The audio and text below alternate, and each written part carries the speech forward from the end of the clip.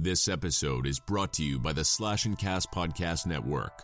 Learn more at slashandcast.net. There are legends around here. Who died and made you fucking king of the zombies? Even if only in their own minds. Forgotten, but not yet dead. I want to play a game. Some have tried to stop them, but they keep coming back. Don't let the door hit you in the ass on the way out. Coming to entertain you. They are the Crystal Lake Soldiers.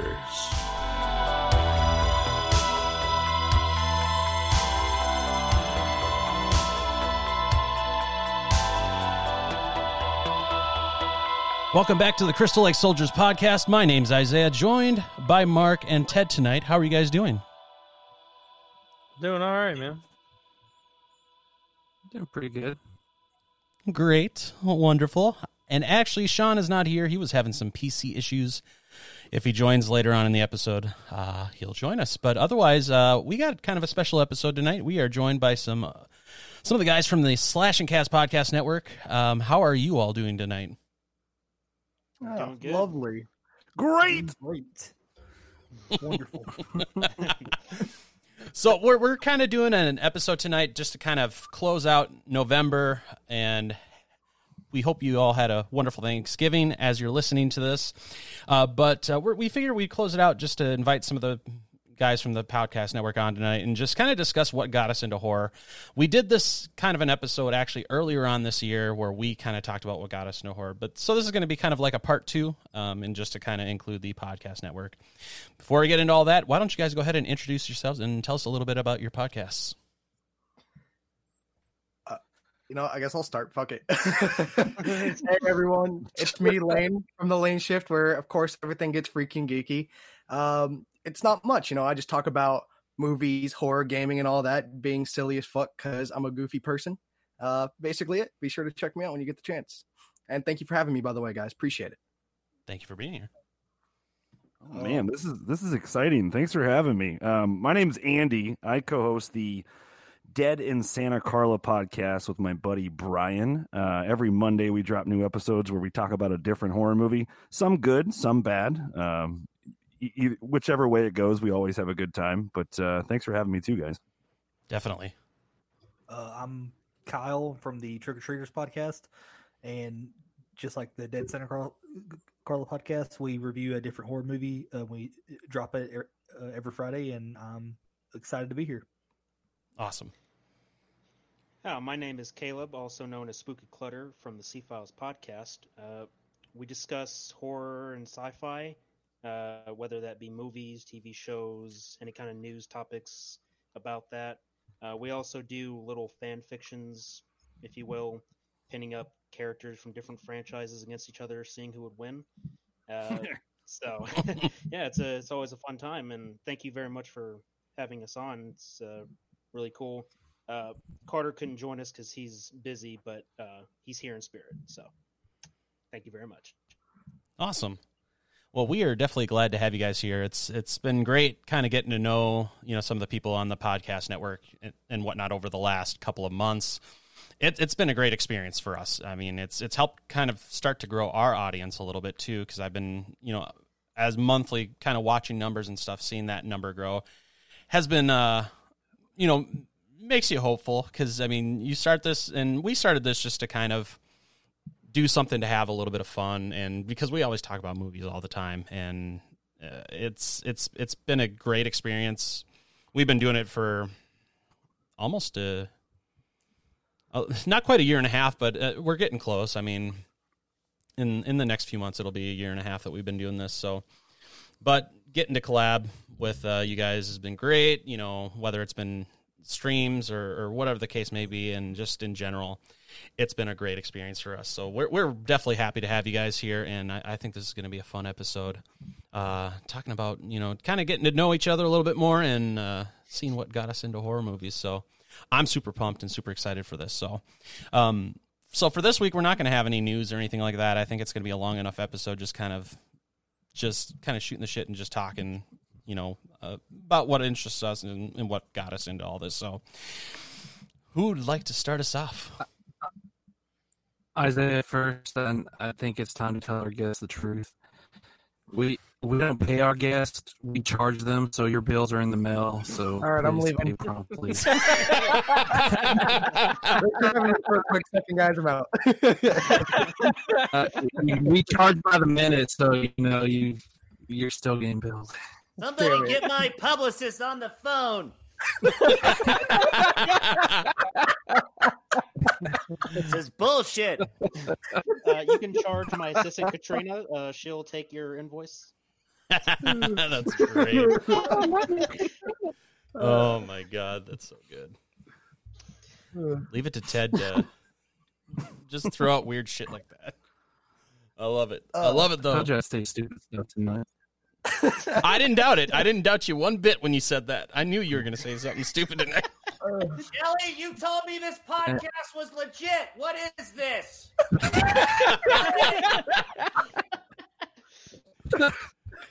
I would see my lawyer if I had one. Get weird or get.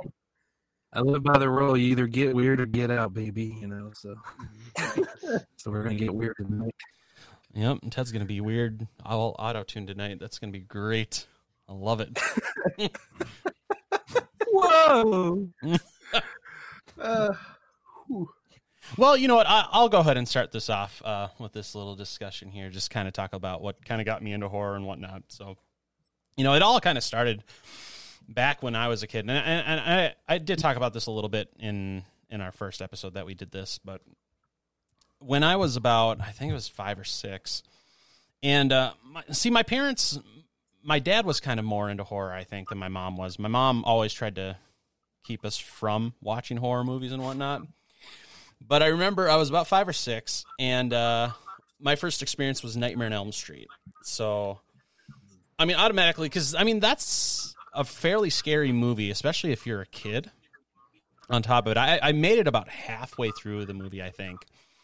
And what had happened, because I remember the movie getting shut off about the point where Nancy was in the dream and going to visit Rod as he was in jail. That's kind of where he got shut off, and I was pretty freaked out at that point because Freddy's pretty fucking freaky looking, especially in the first one, and the music and everything just kind of really is very, very creepy.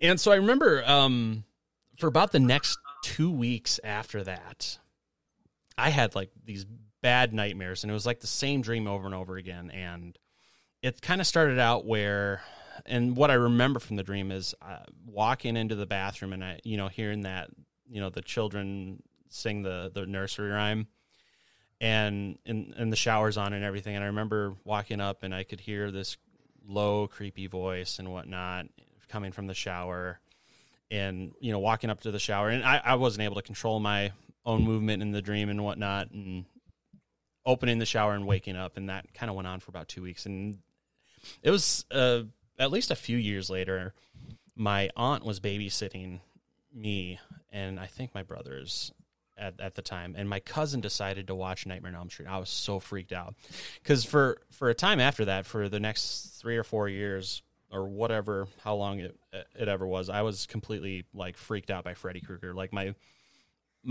one cousin on my dad's side had like this huge Freddy Krueger poster, and it was from part 2, I think, hanging on his bedroom door, and I would not go upstairs to his bedroom or anything because I was so freaked out by the poster and whatnot. So that had kind of went on for years, and I just remember just freaking out when my other cousin, when my aunt was babysitting, decided to watch Nightmare on Elm Street. I was so freaked out. I ran to my aunt, and my aunt, and I love her so much, she's like, just go sit down and watch the movie. So they basically made me watch Nightmare on Elm Street again. But at that point, I ended up friggin' loving it, watching it that second time. And that just kind of got me started. And we went back the next day and I watched it again. And that just kind of started that whole process with me starting to get into horror and loving it. Because from there, I remember after Nightmare on Elm Street, Tales from the Crypt, because that was kind of around the time that Tales from the Crypt was pretty popular. So we ended up watching that a lot. And All Through the House was my personal favorite. The Christmas one with Larry Drake as the Psycho Santa. which was obviously a remake of the one from the movie from the 70s. So I love that, and watched Tales from the Crypt all the time because it was in syndication at that point, and so it was on like late night TV, and so I was watching that all the time. And even from there, like getting into like some of the more kid friendly stuff, you'd think like Beetlejuice, because they had the cartoon of that. They even had Tales from the Crypt Keepers, different stuff like that. So that kind of built my foundation for getting into horror. But then also horror was kind of like an outlet for me, because for the longest time, because I was bullied like relentlessly as a kid, because I was the quiet kid. I didn't really talk to anybody and didn't really have many friends and whatnot. So between that and just all the shit going on at home with like my parents getting a divorce and constantly fighting, and then my dad leaving and coming back again multiple times, that was kind of an outlet for me just to kind of, I guess in a way, heal. I don't know why. It's just horror movies just really struck a chord with me, and it kind of just let me get out of that reality, even just for a short period of time, to not have to worry about what was going on around me. And so that kind of helped, guide me in a way, for a lack of a better term. And it kind of just started me on that path. And, obviously now I'm a huge movie collector, and obviously we're doing this podcast and everything now, talking about horror every week. And so it's been a great avenue for me to go through, and it's kind of helped shape my life. So. Wow, that's really interesting. What's crazy to me though is if you're the quiet kid, how the hell did you get bullied? I was always friends with the quiet kids because, well, they didn't have any much to talk about. That's what was cool. Well, let me rephrase that. I was the quiet kid, but I was also the fat kid, and poorly dressed because we were poor. So there was kind of a lot of factors working against me there. Yeah, I can totally relate because when I was growing up, it was like cool to be a bully back then. It was like the cool thing. It's not like kids growing up nowadays, like you're like 18, 20-year-old kids now, like being into horror and being nerdy and being different is the cool thing now. Right. Back when we were growing up, if you were different, you got picked on. And if you didn't learn to fight back, or you didn't have someone to help you, it just kept happening, and it never stopped until you got, in my case, got bigger than everybody else. Yeah, exactly. Yeah. No, I was lucky growing up. I was good looking and everybody loved me. Yeah, okay. I got along with everyone. I got along with everyone in junior, like through high school. I got along with everyone.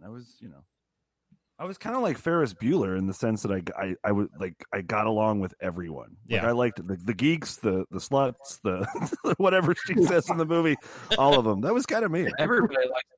Andy was definitely familiar with the sluts. Well, it was funny because I was like the goofy kid. I was the goofy kid, and I liked horror, but I was like the funny goofy kid. But I also played a lot of sports too. So it was. I did a lot of things. So. Me, I was always just the nice kid. So I had like one bully in my entire life, and it was 6th grade, and that was it. And I don't remember the fucker's name, but I just remember then I was like the first time I got a bully. Ever since then, like I've never been bullied. I was just a nice kid who loved horror, but never talked about it until now. Right. I had a bully in elementary school. It was like 2nd or 3rd grade. I can't remember exactly. And then I was upset and crying about it at home, and he was like hitting me and stuff. And my dad said, "Well, if this is really bothering you, just walk up and punch him in the mouth." So I walked up and I punched him in the mouth. I never got bullied again. Yeah. It worked. It did. And then in high school, I didn't like anybody. I didn't talk to anybody. I just Yeah,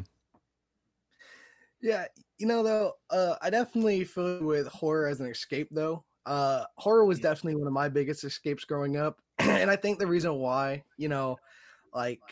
I guess I'll kick off my origin of what got me into horror. Why not? Since I'm already talking. If y'all don't mind, just sit back, enjoy my origin story. So I was really young when I got into horror, actually. I want to say I've probably been watching the shit since I was 3, but I started getting memories when I was about 4 or 5. So we're gonna kick off around there. I grew up around the era where HBO was like streaming a lot. It was up in its growth at the time. When TV really started booming. And so I remember being 5, I had sat down on the couch and Friday the 13th Part 7 and Part 6 played that day. And that's when I was first introduced to Jason, was those 2 movies.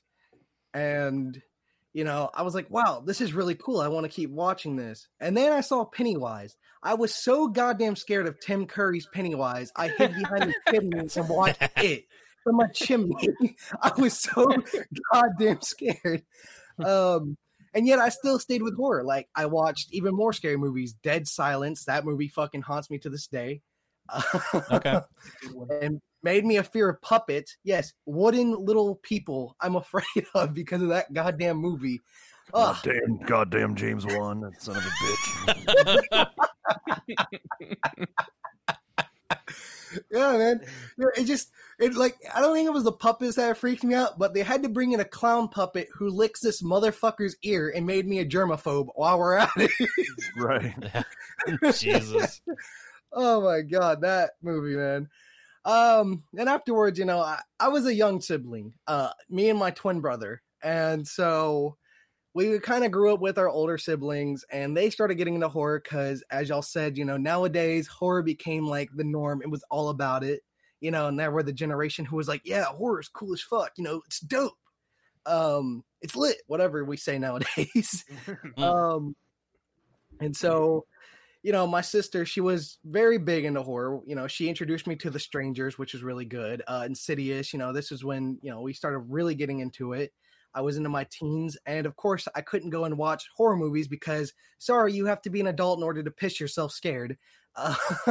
So, she kind of, thank God for her being into horror. I started going to movie theaters with her. We started watching them on DVD, and eventually I fell in love with it, and I really got into it into my later teens, and here I am now making a podcast with minor horror in it. And with minor, I mean, I surprisingly talk a lot about it. Right. One of the horror movies that I do regret watching is goddamn Cannibal Holocaust, though. Oh, that turned me away from horror. I was like, thank fuck I did not grow up around this time this movie was made, or else I would not be into horror. I thank God that my dad was not horny that time. Jeez. Yeah, Cannibal Holocaust is one of those movies because I'm a huge animal lover, and I watched it once, and I can't watch it. Yeah, fuck that movie, man. Yeah. I've said it before. It shouldn't be called Cannibal Holocaust. It should be called Rape Holocaust because there's so much more rape in that movie than anything else. It's right? Disgusting. It's absolutely abhorrent. I can't stand that fucking movement. Yeah, I know. I was like, and someone's like, we were talking the other day on Twitter about it, and she's like, the person we were talking, and she's like, oh, you can just I fast forward through some scenes. I was like, well, if I do that, I'm just gonna watch the in city scenes and then be over with it. Like, I'm not going back to that fucking Amazon forest again. They can go fuck themselves on that. Yeah, I'd rather watch Cannibal Women in the Avocado Jungle. The Avocado Jungle of Death. Yep. Yeah. That movie's great. I love much that. better movie. Yeah. I mean, and it's crazy because I actually watched Cannibal Holocaust this year, and this is me growing up into horror for years and years. And I puked when I watched that movie. I had to go and throw up in the toilet. Like, I actually threw up, and I was like, I can't finish this movie. I finished it somehow. It took me 2 weeks, but I finished it. And after that, 2 weeks. 2 fucking weeks to finish this movie. I shit you not. Like, I had to pause it, turn it off, come back to it later, remember what scene I was on. But hey, it's like a Band-Aid. Just pull it off. Don't wait 2 weeks. Right? For God's sakes. Get through the hour and a half, 2 hour runtime, whatever it is, and call it good. And never watch it again. Shit or get off the pot, man. Yeah. Man up. Yeah, you must like being tortured. God, this movie made me sick. That's why I stretched it out over a 2-week span. Well, look, here's my fairness. I finished it. Not a lot of people can say it, but I finished it. Damn right. How do you make it last 2 weeks? Really? Look, as surprisingly as busy as my life is, it can work. Oh my, dude! Look, after I watched that turtle, because I love turtles, man. After I watched what happened to Mr. Turtle, I cried. I fucking cried. I was like, I can't, man. I just have to turn this movie off real quick. On the crying with the animals thing, like not horror, but like I forgot which one. There's an Ace Ventura movie where like at the start, one of his animals, he's climbing on like a wire over a mountain and it falls. I fucking cried at that part. I know which one you're talking about. Now I can't think of it. Damn it! It's not Pet Detective. No, it's When Nature Calls. Nature Calls. When Nature Calls. Yeah, I cried at that Those are point. cliffhanger parody. Yeah.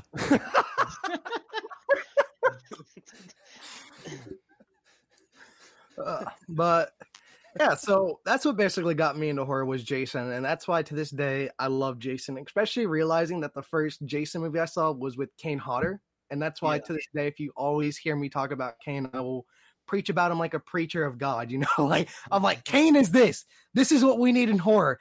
Fuck anything else. Put big scary man in costume and make him kill horny people. That is it. That is all we need. Other than that, yeah, that's how I got into horror. Yeah. The Lane shift That's not horror for Kane Hodder. Kane Hodder just calls that another Tuesday. What are you talking about? Jeez. He watches Cannibal Holocaust on loop on every Sunday. It's funny because if you watched any of the documentary footage or behind the scenes footage of Hatchet, Adam Green talks about how he has to bring Kane Hodder his nightly peanut butter and jelly sandwich with glass of milk. That's so funny. It's so good. He's just a big old teddy bear. That's so funny.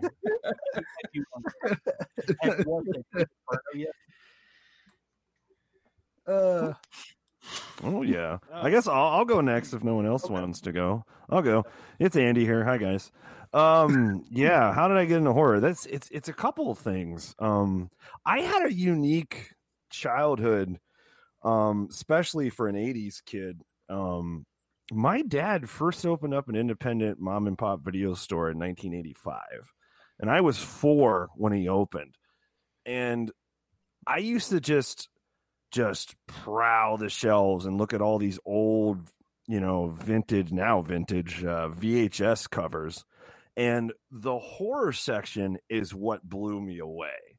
It was so in essence, I was first drawn to horror just from the awesome VHS jackets. And I would look at them. They always have those cool pictures. You guys know all these awesome 80s. I mean, God, I remember that like Chopping Mall was one of them. Like, what the fuck is that? Well, 4-year-old me wasn't like, I was like, what is that? I was just very curious because the artwork in the horror compared to everything else just looked plain and normal. Mm-hmm. Every type of other, especially like the drama and comedy, it all just looked kind of normal. But the horror always stood out to me. So that's kind of how I got started. And to top it all off, my grandmother Helen, she's the one that I started watching horror movies with first. Oh, wow. I think one of the first movies we watched together was Poltergeist. And I think that was the first horror movie I'd ever watched. And then we moved on to like Nightmare on Elm Street, the original Halloween from 1978. And once I figured out the horror heroes and the horror icons being Jason, Freddy, and Michael, I was sucked in. And then when, by the time Child's Play came out in the late 80s, I was like, oh, I'm ready for this shit. This is nothing. This is Child's Play, literally. So like, that's kind of honestly between growing up in a video store and little influence from my grandma. I remember I don't know if you guys are those who are old enough to remember this. USA Network back in like it probably would have been like 91. It was like early 90s somewhere. They used to do on Friday the 13th. They would do marathons of the Friday movies on the USA Network. Yep. Do you guys remember that? Oh yeah. Yeah, it's fucking dope, right? Kind of like how AMC does every Halloween season. So like I remember one night in particular, my grandmother and I was probably 11. We watched like Friday 4, 5, 6, and 7, like all back to back to back, dudes. Like it was like the greatest thing in the world. But like the fact that I grew up in a video store, not only, I mean, it got me in the film in general. Like I love horrors. Horror is my favorite genre. But I'm a film and movie connoisseur, like through the roof. It's always been one of my biggest hobbies. It's my biggest hobbies in my whole life have been movies and sports. That's always been, and they still are. Yep. So, you know, yeah, growing up in a video store, definitely, it was unique because, you know, like I kind of feel bad because I know I always hear these stories of people saying like I miss going to the video store with my family on a Friday night. It's like, damn, I never really got to do that. But I'm like, you know what? I had it. I shouldn't be complaining. Like, this is great. Like, I'm not gonna lie. Perfect childhood for like perfect. I couldn't have my dad do anything else or your parents do anything else. I'm telling you guys, you would have wished your parents owned a video store when you were a kid. I promise you. It was the great, because that included like video games too, guys. Yeah. So like, you know, it's like when a new console would come out. But yeah, horror was always my jam. It was always my favorite genre. I expanded my film genre as I got older, into my teens. But really, as a kid, I mean, I got hooked on the horror icons, and that was, you know, Freddy, Jason, Michael, Chucky. That's what really, really sucked me in. And honestly, I think that's how they kind of marketed those movies. They were targeting us. Oh, definitely. If you were like, they could say they were, but they were like the horror icon appealed to young people, to kids. It did, because it's the weirdest thing. I've always found horror icons interesting because they're really the bad guy, but they're also they're why we're watching it. And they're like almost like a horror hero. It's kind of funny. I don't know. But yeah, that's pretty much that was my biggest influence for sure, was just growing up in a video store and just being mesmerized by these amazing VHS jackets. Like, oh my God. And then also my grandma Helen, for sure. Wow. Yeah. I can relate with you on the VHS covers and stuff. Like I used to walk in Blockbuster and just be amazed at the horror section, just the covers. I wouldn't even know what the movie is, but I remember would look cool. The first time I ever saw the Return of the Living Dead cover, which is honestly, and actually I remember it was one of like because he opened up in '85. It was one of the first new releases that we got into the store, like right after he first opened. And I thought it was the coolest shit, and I had to watch it right away. And I've been like a huge fucking Clu Gulager stan ever since. Love that man. But like that's another movie that like really got me though, because I think it was good it worked out this way, but I as a kid I tended to like it was weird. I got the humor part of it at like 6 years old of Return of the Living Dead. Like, it's so strange, but I did. And I know I'm a weird kid. Like, I thought it was funny, and it is. And like, you watch it this years later, it is. It's like a classic horror comedy, you know. But I could go on and on of all the movies that were super influential, but like, I mean, Fright Night from 1985 is another one that was super influential. That was one of the first horror movies. It had to be one of the first 5 horror movies I watched. And just, it goes on and on. But a lot of stuff that came out from like 84 to 89 are definitely my biggest influences for sure. Yeah. Nice. Oh yeah, let's just face it. Horror in the 80s was like top peak. Yeah. Nothing could top 80s horror. No, I agree. I think it's the best. It's my favorite decade of horror for sure. I didn't even grow up in the 80s. I should tell you something. Yeah. Especially as someone who loves more of the slashers than anything, the 80s is top notch. Oh, yeah. For sure. Oh, for sure. Yeah, My Bloody Valentine's is like one that comes to mind as 80s slashers and Sleepaway Camp and Sleepaway Camp.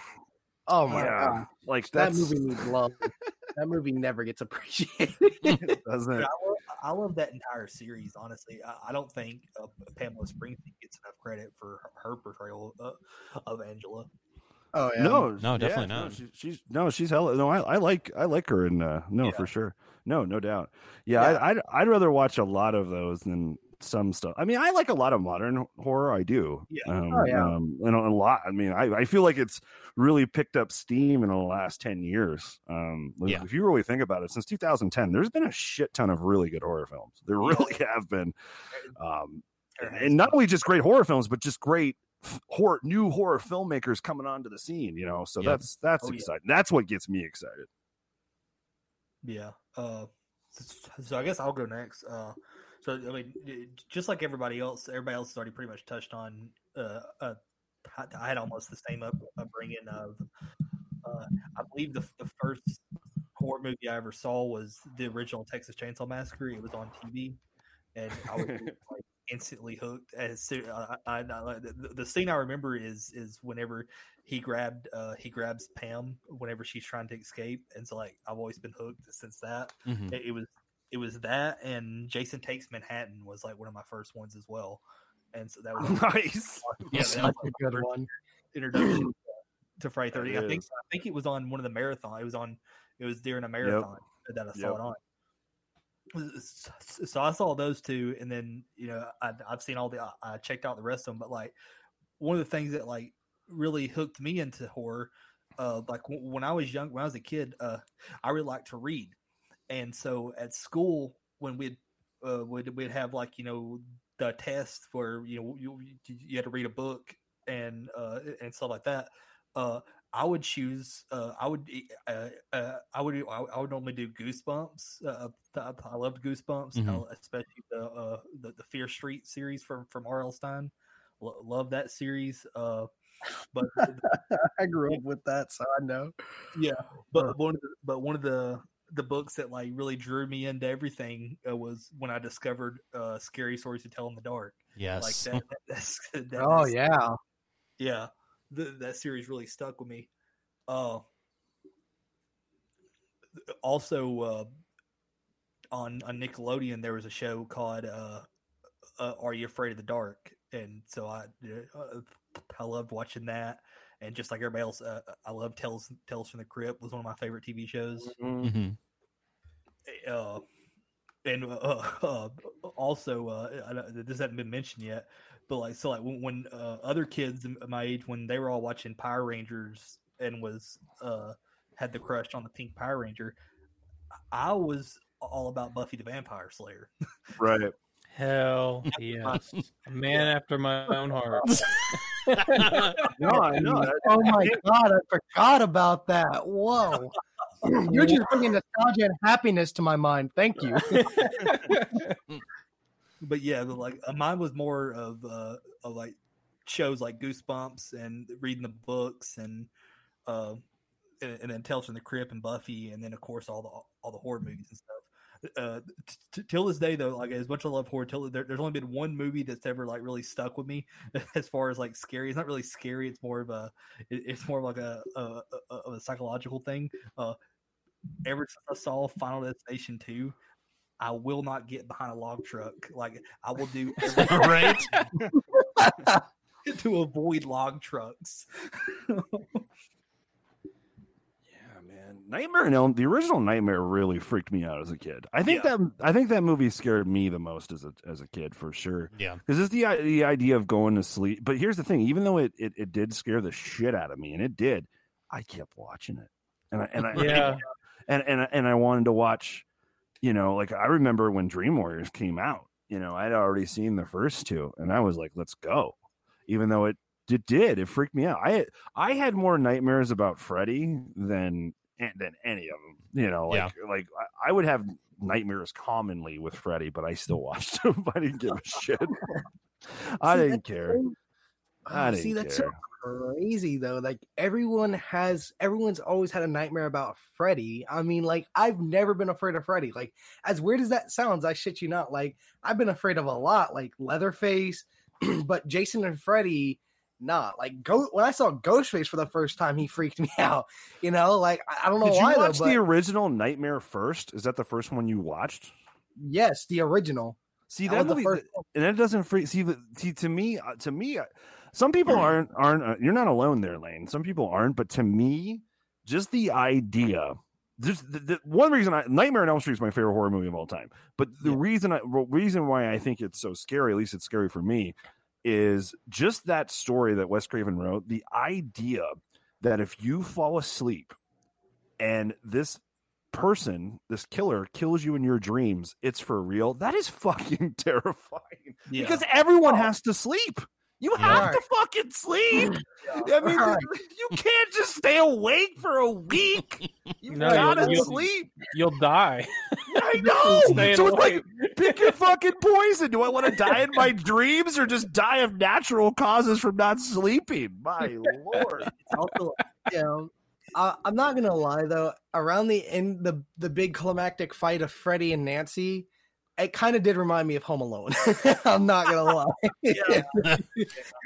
Like you know, Home Alone reminded you of Nightmare, is what you mean? Yes. Yeah. Considering Nightmare came out 8 years before it. Well, remember. It depends on which one you watch first. Yeah, I had both on DVD, and these are what I saw first. So that's probably where I got that from, because I probably saw Home Alone first, because growing up, my family was not super into horror, and they were more like, oh no, joy, positive movies. I'm like, fuck no, I want to see a teenager get ripped and cut, whatever, you know? Yeah, like, I know. I want to see Jason say, who the fuck is in my camp? Like, it's funny you said Home Alone, because like because like I said, I was raised in a video store, so like I had some friends that were like, I mean, that they were like, dude, that's cool. Let's go over to Andy's. You can get all the free movies and games and shit. So, like they'd want to be like, hey guys, I'm gonna go to the video store with my dad to pick up some stuff. What do you guys want? And they'd be like, Home Alone, Encino Man, stuff like that. I'm like, guys, let's watch fucking Friday 6. What's the fuck's the matter with you? You know, but right? like not a lot of my friends, some of them did, but I'm trying to think. No, well, some of them did. Some of them did watch horror with me, but for the most part, it was mostly just action and comedies whenever I had friends over. But like, I never really had like best friends that were like super into horror like me. Definitely not. Oh yeah, agreed. Yeah, me neither. Like, ever since I've joined the network, y'all have only been the ones that I really get to sit down and talk with horror. Like everyone else I hang out with, they're like, horror's scary. I'm like, yeah, it's fucking horror. It's supposed to be scary. Like, I'm sorry. Jason's supposed to hand out ice cream cones and Chucky's supposed to be friendly. Like, no, dude, like, come on. That's what makes it great, is being scared. Like, you know, it's like, so finally to chat about it's kind of nice, because again, like Andy says, you know, growing up, you don't have a lot of horror friends for some weird reason. Like, what the hell? I'd have to force them to watch it. I'd have to like, guys, just give it a shot, please. I'd be like begging my friends to watch, like, you know, Fright Night with me, right? And Candyman and shit like that. Candyman. Yeah. That I watched. I've never seen Candyman. I watched that this year. Sorry, whoever cut off, by the way, my bad. But I did watch that this year, and I loved it. Thank you. I truly believe that is definitely an underappreciated film. It's one of the most underrated. And here's the thing: it came out in '92. Don't know. Ask me how I know that, but I do. It came out in '92, and like it still holds the fuck up. That movie looks so good. It's crazy. It's crazy how like that movie, especially nowadays with, you know, everything full restoration, 4K, HD, all that bullshit. Like when that's one movie, it's like, damn, I can't believe how good that still looks. It's crazy. Yeah. One of the series that was always on TV when I was growing up, and like one that I really like, even though like it gets shit on sometimes because it's got some pretty bad ones in the franchise, but I love the Leprechaun series. Oh, Leprechaun's great. Leprechaun is great. I do too. Leprechaun is so good. Up until what was the In the Hood? That was fucking terrible. Oh, I'll get down, dude. I'll get down on some Into Hood too, bro. I'll get down on it. I will. The best one is when he went to Las Vegas, and you can fight me on that. I love that one. I love that one. Number That one's, two? Yeah, number two. no, number three. Number Yeah, Three's number- three's when they go to Vegas. Yeah. Yeah. Oh, I actually like the most recent one they did, the reboot. I think it's like I think it's actually like it's more like a direct sequel to one because it has stuff. It is. Yeah, it was actually really good. I was shocked. Fun. I got a fun story about Leprechaun. So, as I told y'all, I had older siblings, right? And they saw Leprechaun upon release, and my sister, she was really afraid of it. So my family thought it'd be funny to hide under her bed and grab her by the foot and say, "I want Smeagol." Yeah. She has been horror. She's fine. She is deadly afraid of leprechauns because of that. An eye for an eye, me dear. Yeah. That's great. I watched a bunch of movies that like people like nowadays consider like underrated, and at the time I didn't realize that they weren't more known. Like I remember I used to love watching Pumpkinhead, and then I found out that a lot of people hadn't even seen Pumpkinhead, and stuff like that. Yeah, for me, my kind of horror origin story, if you will, is it's a little different. When I was growing up, I never had a lot of exposure to the classic slashers or most of the popular horror movies that come out today. My story is more like from the earliest age that I can remember. There were two horror movies, like genuine horror movies, that I remember watching. One of them was John Carpenter's The Fog, and the other was Stephen King's Silver Bullet. Okay. And, yeah. Yes. And yes. As far as The Fog goes, that's the one movie that still like freaks me out to this day. Like I can watch it as many times and I love it. I really love it, but I don't know what it is, but I always get a little bit of an uneasy feeling whenever I watch the movie. And I can't I don't have like a proper explanation. It's just something that always, gets at my brain every time I watch it. I love John Carpenter, and especially more so now because I've been watching more of that stuff, but other movies that I have been watching were Predator and Aliens, and that's actually how I got over my fear of like Silver Bullet, because I was also really afraid of Silver Bullet. So in my mind, whenever I watch Silver Bullet, I always imagined like, oh, that would be cool if the Predator would show up and kick the werewolf's ass. That's how that's how I always get through the movie, because I always imagine like, oh yeah, the Predator's going to show up and whoop this werewolf's ass. So that's how I would get through those horror movies. And then I also watched the Goosebumps TV show. Yeah. And there was actually a show that my mom kept watching every time it came on to Sci-Fi. This was back in the early 2000s, mind you. It was called it was Stephen King's Rose Red. Oh yeah. That's good actually. Yeah. Yeah. Like I've heard that from somewhere and it just clicked in my mind. I've seen that. Yeah. Yeah. So that was something that also freaked me out. Like whenever it would show like the ghosts, they always looked like zombies or mummies or something. And it's just the way they looked always like creeped me out. But it was always The Fog that would get me. So fast forward to 2017. At this point, I had very minimal knowledge about Michael Myers, Freddy Krueger, and Jason Voorhees. But then a little game called Friday the 13th, the game, was announced. And that's when I started going through YouTube. And I saw some gameplay from H2O Delirious and a few other people. And then that's when I found Slash and Cast. Slash and Cast is what got me into every other horror movie that I hadn't seen up until that point. I started watching Riley and Nick, their original show, the original Slash and Cast podcast, where they had an entire table set up with different merchandise, and they would just straight up talk about these movies, and then they started talking about the game. And ever since then, I had been following them, and then I finally became a member of their YouTube channel, and then from there, Riley hooked me up on helping build this new gaming PC that I'm currently using right now, and that's what's been helping me do this podcast. So I owe it to Riley for getting me where I am today, being part of this network. Because while I was building my PC, he was like, "Hey, man, I'm starting up this network, and I can show you how to do podcasts if you want to." And I was like, "Yeah, sure." So that's that's who got me onto most of the horror films that we all watch today. The first Jason that I actually seen was Part 6 Jason. That was my first Friday film. Nice. So my favorite. Yeah, that's also my favorite. I love Part 6.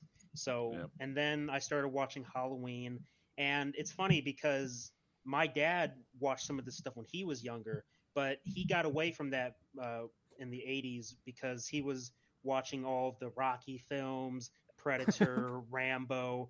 He was going more the action genre route. He didn't pay too much attention to a lot of the horror films. Sure. There were a few that he was paying attention to. Like he said he watched The Thing, but he was kind of turned off from it because he was watching other stuff. But ever since I had been starting this podcast, me and my co-host Carter, what we do is when we do movie reviews, we actually watch the film first and then immediately record afterwards after we took some notes, just so we can have like a fresh mindset on the movie.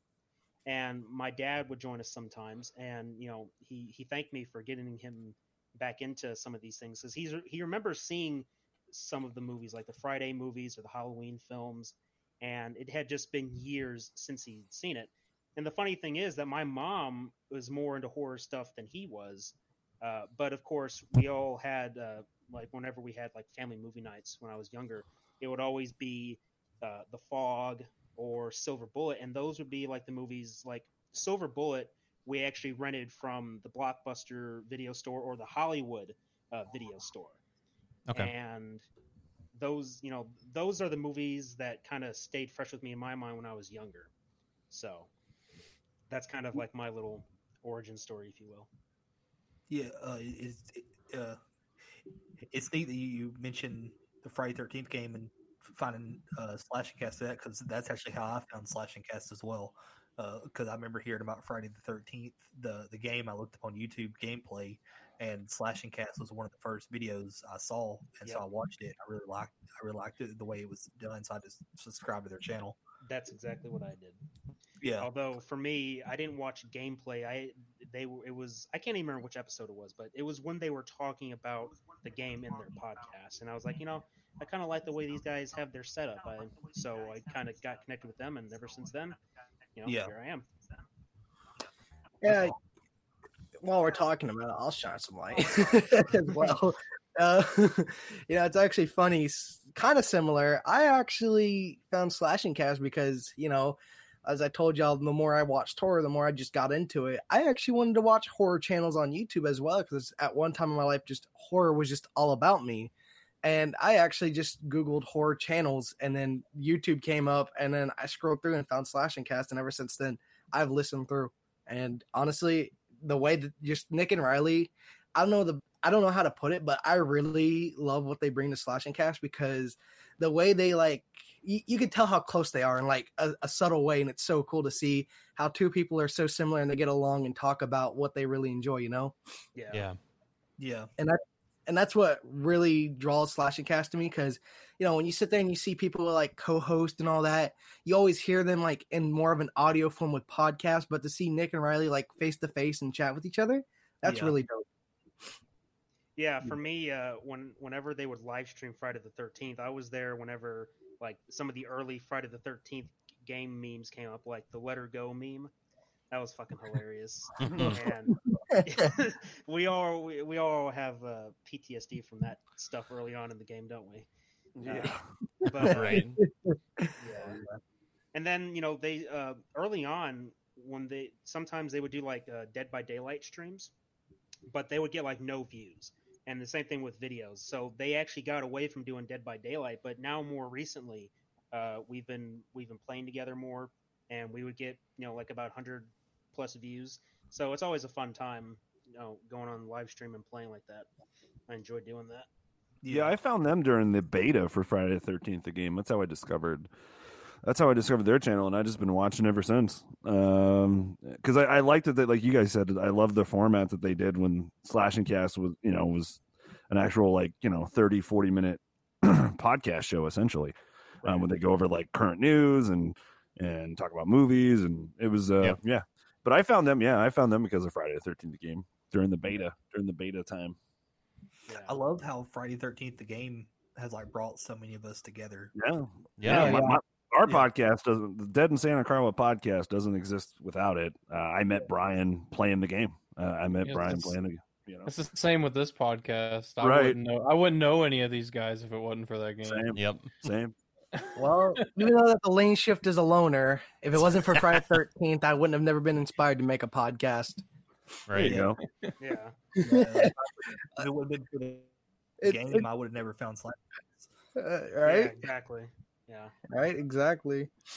It's so funny, like with all y'all with co-hosts, like I feel so awkward. Like I'm pretty sure I'm like the only person here who does their own show, like currently. Well, Hey man, you know how awesome that is that you do that. It's just you doing your own show. I Oh, couldn't it's imagine nice. it by myself. I know. yeah. I couldn't do it. For No. me, because my co-host happens to be my neighbor, and he doesn't have any friends at all. It's just him here. Same thing with me. I mean, I have a few friends, but I don't really talk to them much anymore. And we always play online together on PlayStation. And he has a good talent for talking. And when you get him on a certain subject, he can talk your ear off for hours. And so my thought was when Riley had pitched to me the idea of doing the podcast, I was telling myself, okay, my next door neighbor isn't really doing much aside from working on farm stuff, because we're kind of out in the country a little bit. So he helps his dad out with farm stuff, and he likes movies, he likes video games, and it was actually because of me that he got onto Friday the 13th the game, because nice. I remember the first day that I actually logged on to Friday the 13th the game, I was really nervous. I was like, oh my god, I don't want to play this by myself. So I called my friend up, and I called Carter up, and I'm like, Carter, you gotta get this game with me. I'm too scared to play it by myself. So he finally caved in, and he bought the game. And ever since then, we have been playing it. We've had some really great times. We had some really shitty times, but overall, it was really fun. So getting him on this podcast was a good thing for him, because he doesn't have pretty much anybody else to talk to. So utilizing his talent for talking, I felt was very important, because otherwise it would have been just me doing this, and I felt, to me, it would feel irresponsible for me to leave him out of something like this, because there's a lot of untapped potential that he has. So I told myself, I got to get him on this podcast. We got to do this together, and so this is where we are today, and I'm really glad that I did it. So Nice. Oh yeah. Very cool. It seems like to me we all need to get together for an episode on like our favorite memories of the game. Oh yeah. Right? I was just sitting there thinking about that in my head too. I was like, damn, we should make an episode about that. Yeah. Yeah, no. I mean, I'm pretty sure y'all enjoy y'all's co-host, and I'm sure your co-hosts feel the mutual. But I mean, all except for Ted. He's a jerk. No, but I mean, honestly, like, the one cool thing is, at least when you're all by yourself, you can name your own show after you, hence the Lane Show. Hence my minor narcissism. Are you sure it's minor? I'm just kidding. I'm just kidding. Shots no. fired. No, it is not. Hey, you're just jealous that I can look at myself and want to bang myself. Jesus. But you know what? Speaking Calm down, Buffalo Bill. Would you do me? I do me. I do me good. Goodbye, horse. Well, speaking of podcast names, the original idea, like, there were a few inspirations I had for naming the podcast the C-Files. So back in 2014, 2015, back when a few of our friends were still here in the area, we had a YouTube channel called the J2C Files, and basically that was just us doing videos where we had a Facebook group we were a part of. It was a homeschoolers group, and one of our friends, Jake, had a show called Your Week with Jake, where he would pick questions from the Facebook group and answer them. So we started doing that, and we named our channel the J2C Files. And we had a fairly popular video. I mean, I say popular; it only had like 100 views, but back then it was pretty good. And basically, it was Carter raging at Call of Duty Black Ops 2, and it was fucking funny. What I can do is I can find the video later on, and I'll post it in the chat, in the Discord chat, so you guys can see Carter raging at Black Ops when he was younger. And fair warning, there's a lot of swearing in it, but it's hilarious, because what we did is we had another friend of mine playing against him in a one-on-one multiplayer match, and Carter wasn't very good at Call of Duty, so he would always like overreact on shit. So he would be swearing in every other sentence. But after we did that, we did a few more of the videos where we answered questions from the Facebook group, and then we kind of all split apart. Everybody went their own separate ways, except for me and Carter. So then I got the idea, well, if we're going to do this podcast, I'd like to sort of resurrect the J2C Files, but since the J's left, because the J2C, we had our friend Jake, and then we had another guy named Josh, and then it was me and Carter. So we took it. So the J's left, but the C stayed behind. So it became the C Files. And then another inspiration was the X Files. Like it literally, like the little catchphrase we always say at the end of our episode is, "The entertainment is out there. Like the truth is out there from the X Files." And the thing is that my mom is an X Files fan, and it's also because of her that I was watching the X Files. And back when I was building my computer, I had been binge watching the X Files. So, as we were getting the podcast set up, I was telling myself, man, I gotta think of a name. So I like the X Files, and then I had the memory of the J2C Files, and that's where we got the C Files podcast. So very cool. All right, Mark and Ted, haven't heard much from you guys. Well, man, like we've talked about this before, and mine's pretty similar to a lot of you guys. Like Andy, I grew up watching things with my grandmother, but she was a little old school. She didn't watch any. We watched a lot of like the black and white old school horror. Sure. My favorite growing up was Night of the Living Dead by George Romero. Watched some of the Universal horror, but other than that, we just watched like cartoony, cutesy stuff. The first like actual modern horror I watched was Halloween 2. I watched it with my stepdad, and I was 5 years old, and that movie scared the absolute piss out of me, quite literally. And I shot him 6 times. Well, there was the scene where he melted the nurse's face in the hot tub. Oh yeah. And I was only like 5. I didn't understand what a hot tub was. I didn't know like what happened. I thought he just magically melted her face in the bathtub.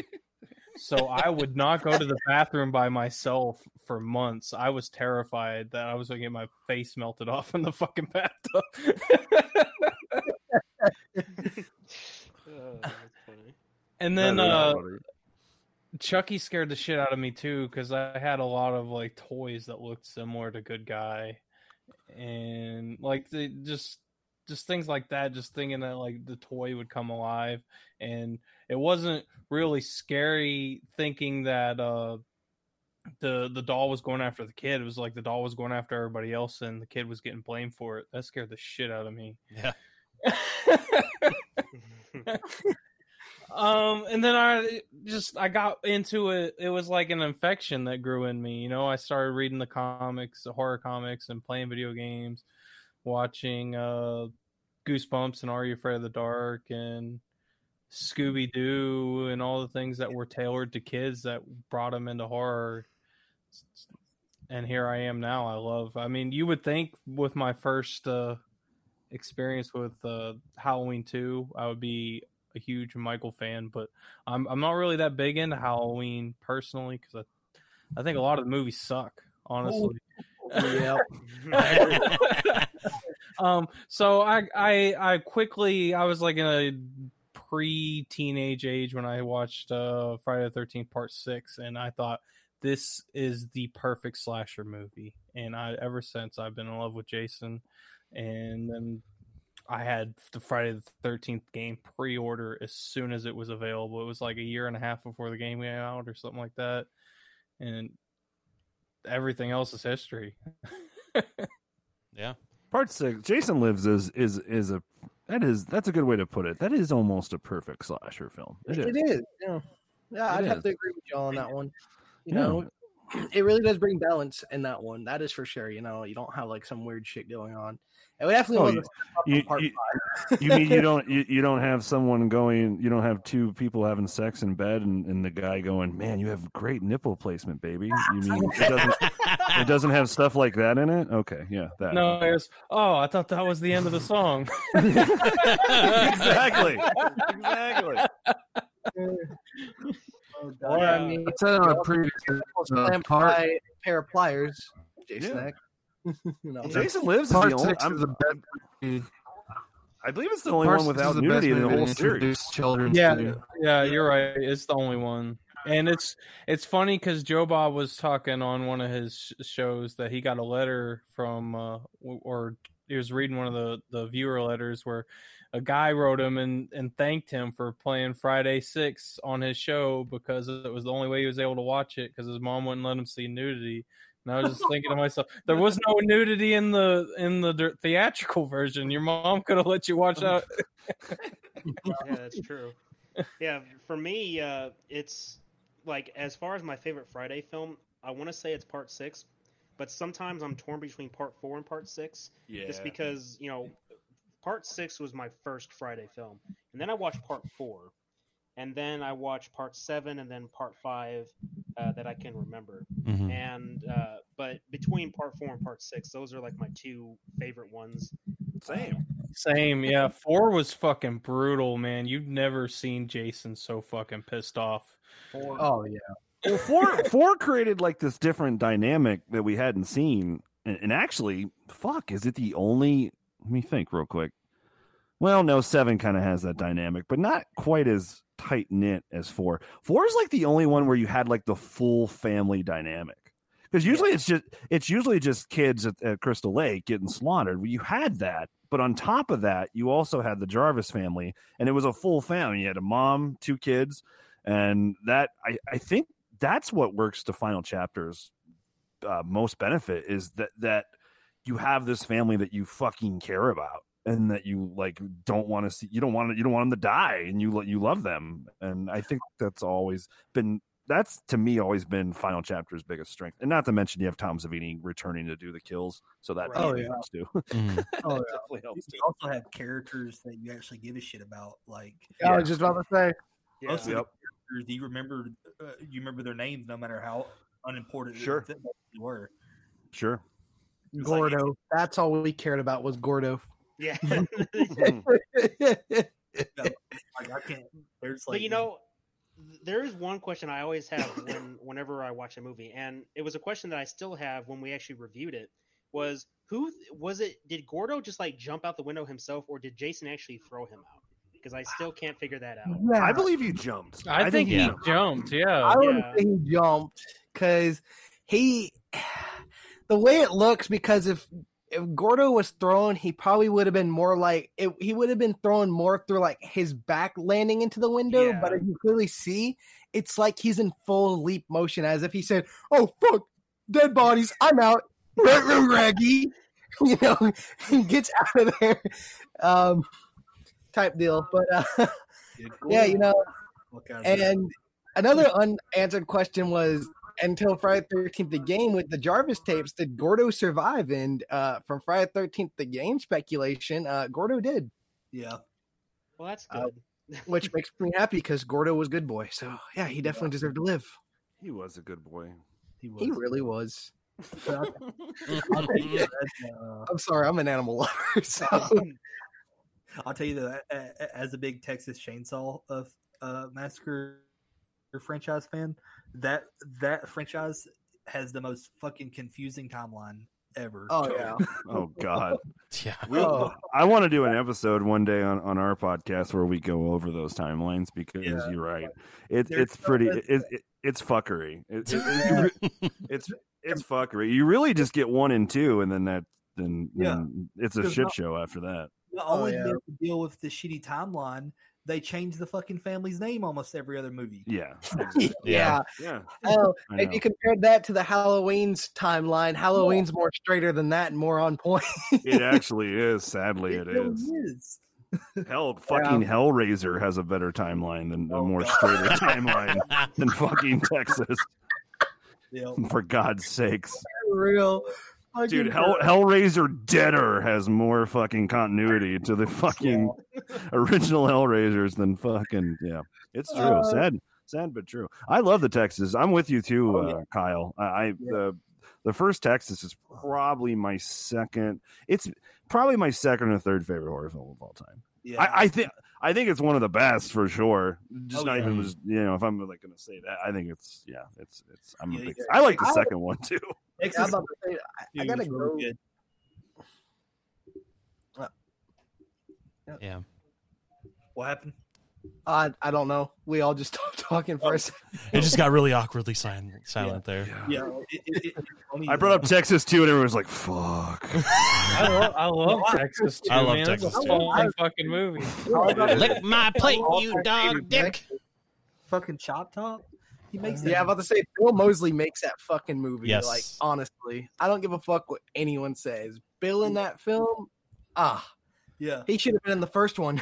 An unpopular opinion: Part 2 has my favorite Leatherface in the entire franchise. I said it. Oh, great. It's. I think I agree. Dude, the fucking the wiggle thrust coming. Come on. You like horny Leatherface? Come on. We joke all the time. Texas Chainsaw Massacre 2 is Brian and I's favorite horror love story for sure. Dude, it's funny. Bill Moseley's talked before on a podcast about how he had to do an award show and he was supposed to give an award to Rob Zombie, and he got permission to dress up as Chop Top. That's so awesome. That's great. To give the award, and people were kind of confused as what the hell, why the hell he was Chop Top.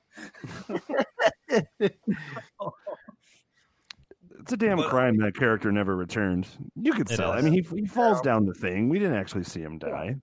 Right?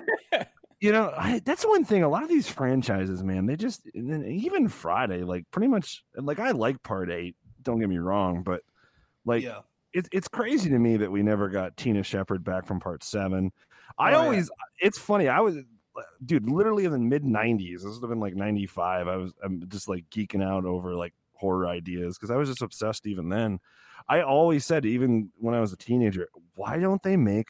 You know what it was? It was because I watched Jason Goes to Hell and I was so pissed. Mm-hmm.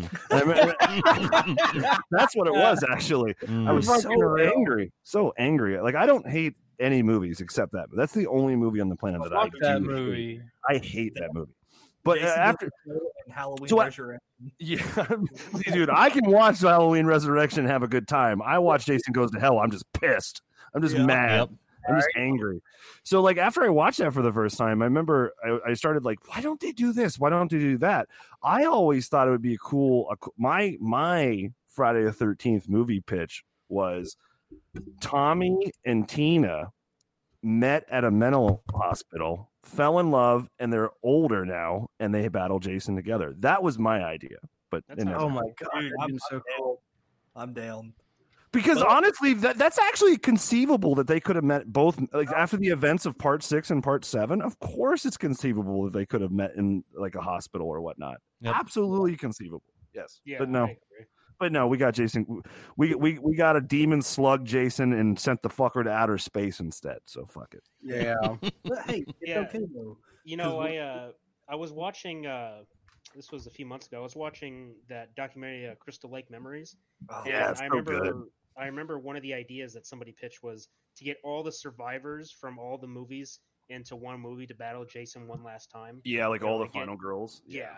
And have Tommy in there too. I'd love to see something like that, to have like a big reunion type thing. Like, okay, We've all dealt with Jason at some point in time. Let's team up and send this fucker to hell where he belongs, or something like that. Yeah. I'd love to see something like that. Then we got big scary boy with mama issues sent to space. That's what we got. I unashamedly watched the entire Crystal Lakes documentary one sitting. I did too. I did too. I did too. I did sat too. and couldn't turn it off. I had nothing else to do that day. I was like, fuck it. I'm watching all 8 hours. I did. I binged the whole thing too. Yeah. It's a lot, Yeah. but it's well worth it. I don't know what it's just, man, Sean Cunningham really, man. Fuck him. Oh, man. Oh, my God. You started shameless plug. If you want to hear my thoughts, my complete thoughts on Sean Cunningham, listen to our recent Friday the 13th episode that we dropped this month. Do it. It's great. We closed that out. The good 30-40 minutes, we ended that with just talking about Sean and his impact on the franchise. And it's well worth it. It's well worth the listen. It's fucking great. Imagine costing your franchise millions of dollars and so much more and so many ideas just because you're selfish. Yeah. That's about it. Okay. Well, we do get Tina back, coming back in Rose in a fan film. Yeah, in a fan film. That's cool. All No, right. hey, man, it's better than nothing. Better than nothing.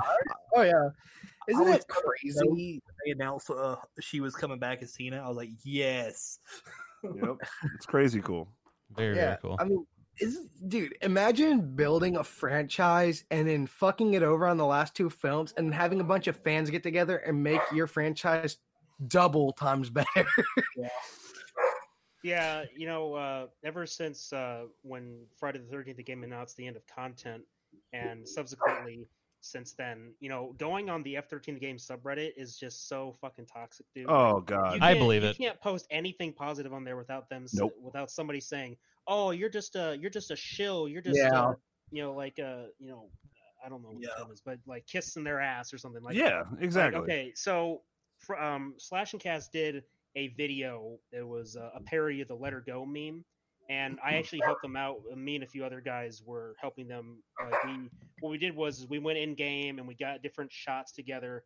And so I decided to share that video on there because it was a funny video, and it got like nobody looked at it except for like maybe one or two people, and they downvoted. I'm like, oh, what a waste. And then more recently, I posted another video where Riley's explaining the situation about the dedicated servers, and then I get a shit ton of like negative comments. Oh, he sounds like a fanboy or something, kissing their ass.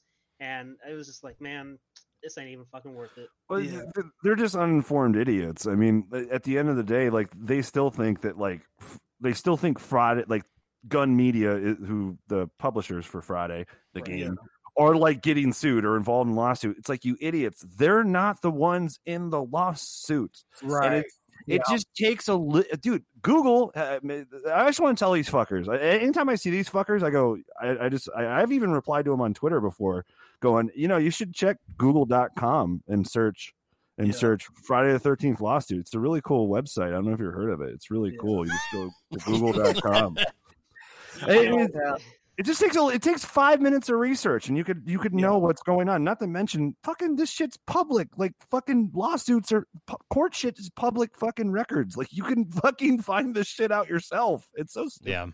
Yeah, and one of the like responses I got from posting up their video was it was like, oh, why don't they just like post put up content on the game that isn't Friday the 13th related?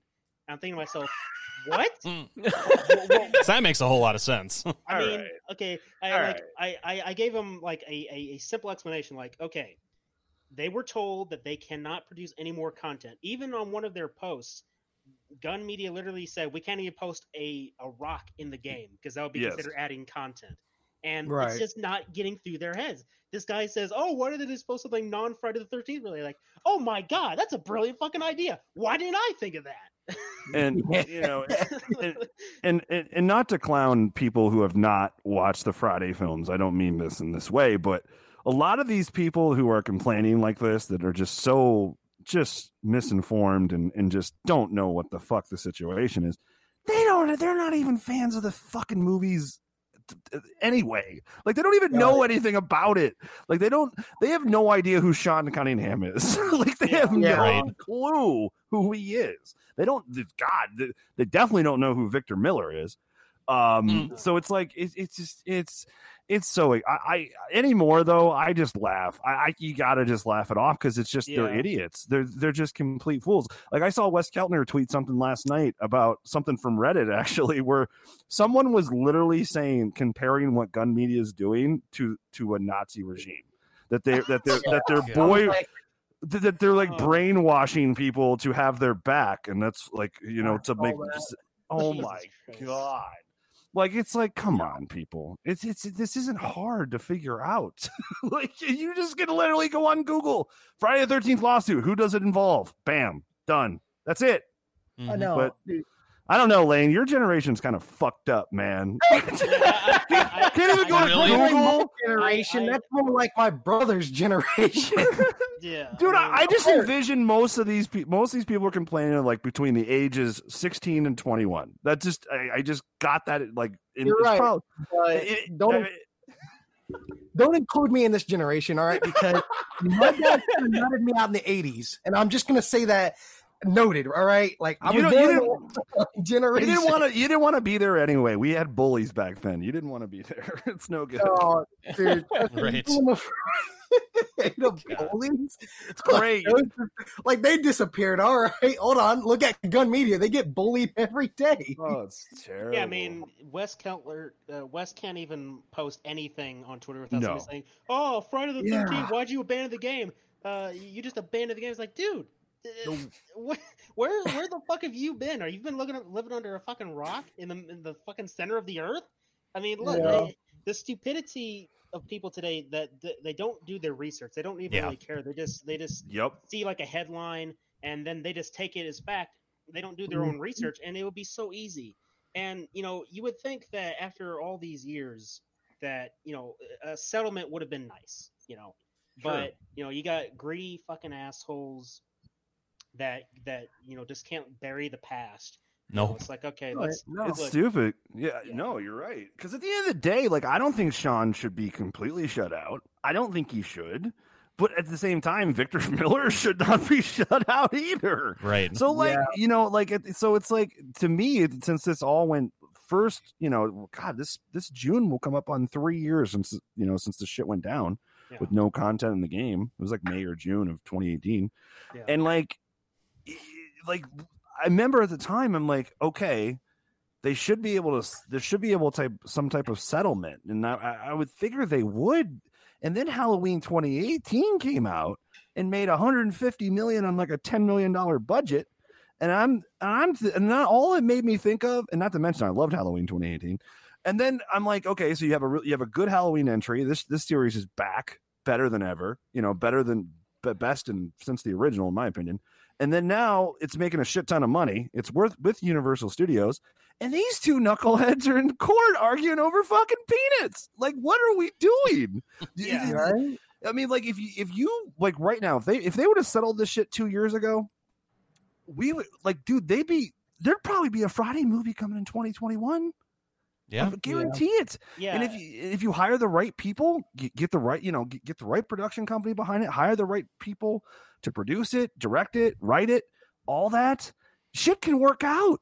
I mean, Halloween 2018 is the Friday should cover whenever Friday gets its shit together. Someday it's gonna happen. We're gonna get another Friday movie. I don't know when. I would honestly think in the next 3 years it'll happen. I'm hoping. I think that's very possible. I'm with you there. And if it does happen, they need to take the blueprint of Halloween as far as like continuity to the original, continuity to this, continuity with characters. Like don't send them down to space. Don't make them a demon slug. Right. All this stuff. Like I don't even really want to reboot. I would like I would like some type of soft sequel. I would. Whether you pick up from 4, pick up from 6, pick up from 7, pick up from 2, I don't care. But I would like some type of soft sequel with continuity. Yeah, if you think about like how much time has been wasted in core. I mean, the last Friday film we got was in 2009. And then the game came out and just brought everybody together. Yep. Had they, settled the lawsuit then I would probably surmise that to this day we would probably be getting some more content from the game, and we would be getting more movies. The franchise would be alive again. Oh yeah. And so they just need to get their shit together, because I'm almost convinced that Gun Media is working on a Halloween game with the amount of popularity that Halloween 2018 reinvigorated into the franchise. I really feel like Gun Media is working on a Halloween game. They're going to be putting out more content, like more like NECA figures. I love the NECA figures. They're going to be pumping out more merchandise, and the franchise is going to be awesome. It's going to be really great. Yet Friday the 13th is still in a dormant stage because greedy assholes can't settle for a few pennies. It's just really? If they would come together and realize, okay, the success of Halloween, if that's anything to go by, just put that to Friday the 13th and you're fucking golden. Yeah. It's crazy to me. I mean, I don't know if I'm in a minority here, but as a whole, the Friday franchise is better than Halloween. Now the first Halloween might be the best movie out of all of them, in my opinion.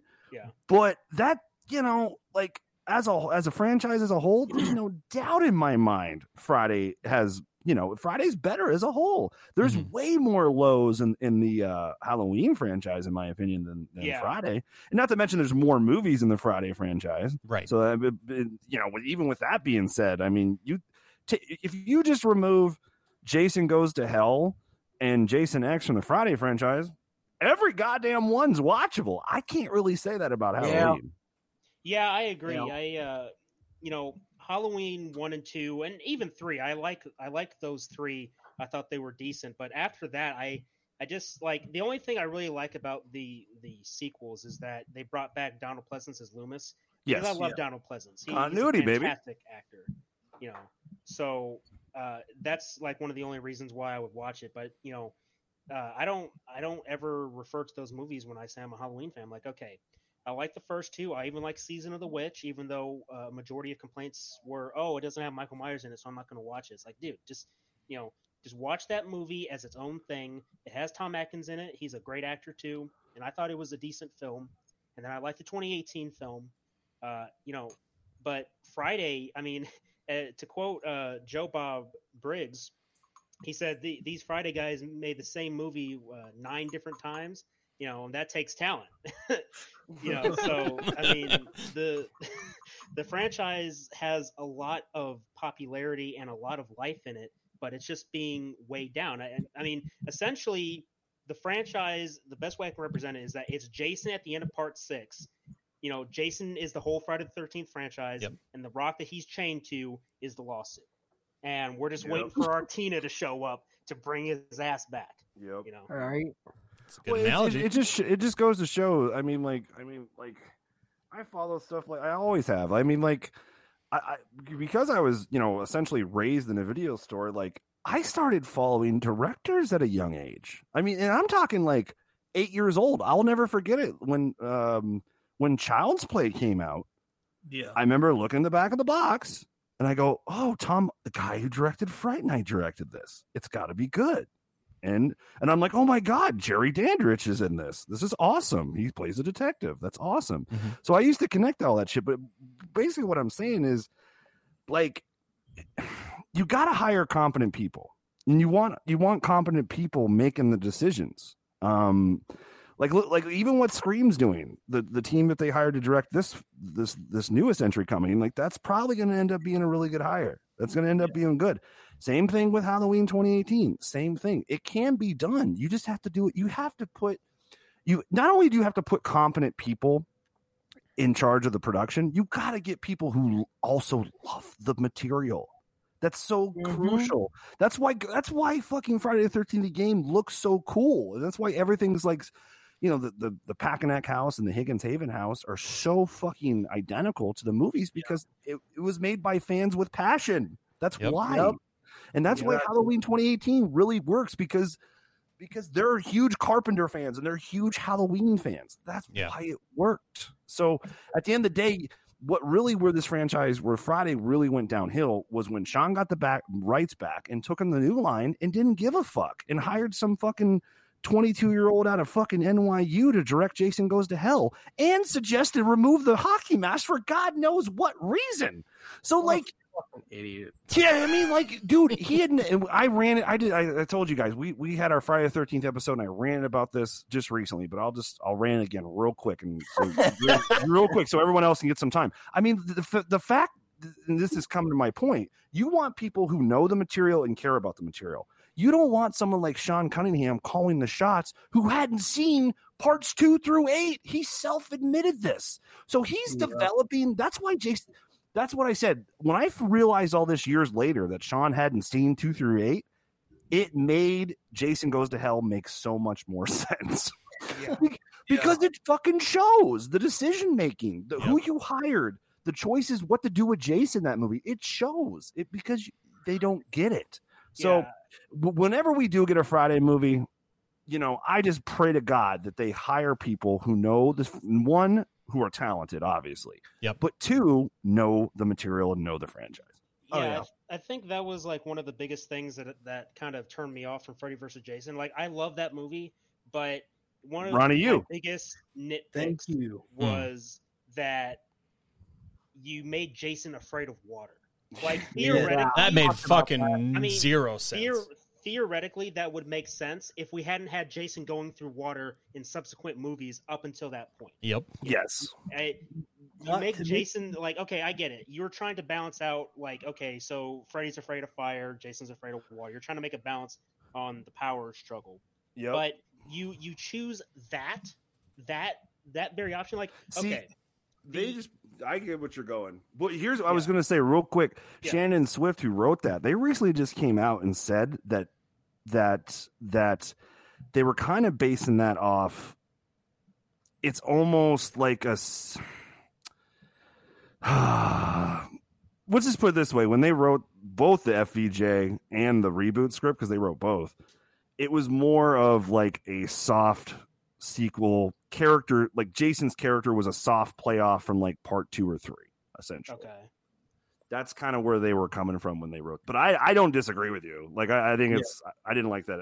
Well, they hired Ronnie Yu, who's a fine foreign film director, very good actually. Yeah. But he had never seen the movies either. He had never seen the problem I had. Yeah, he'd only seen Friday 13th 1 and Nightmare on Elm Street. Yeah. And it's like you said, Andy, that get people who know the franchise. That's one of the biggest mistakes that somebody can make when deciding who a director is. You got to get somebody who has a good knowledge of the lore that they're about to dive into. Otherwise, things are going to be like off.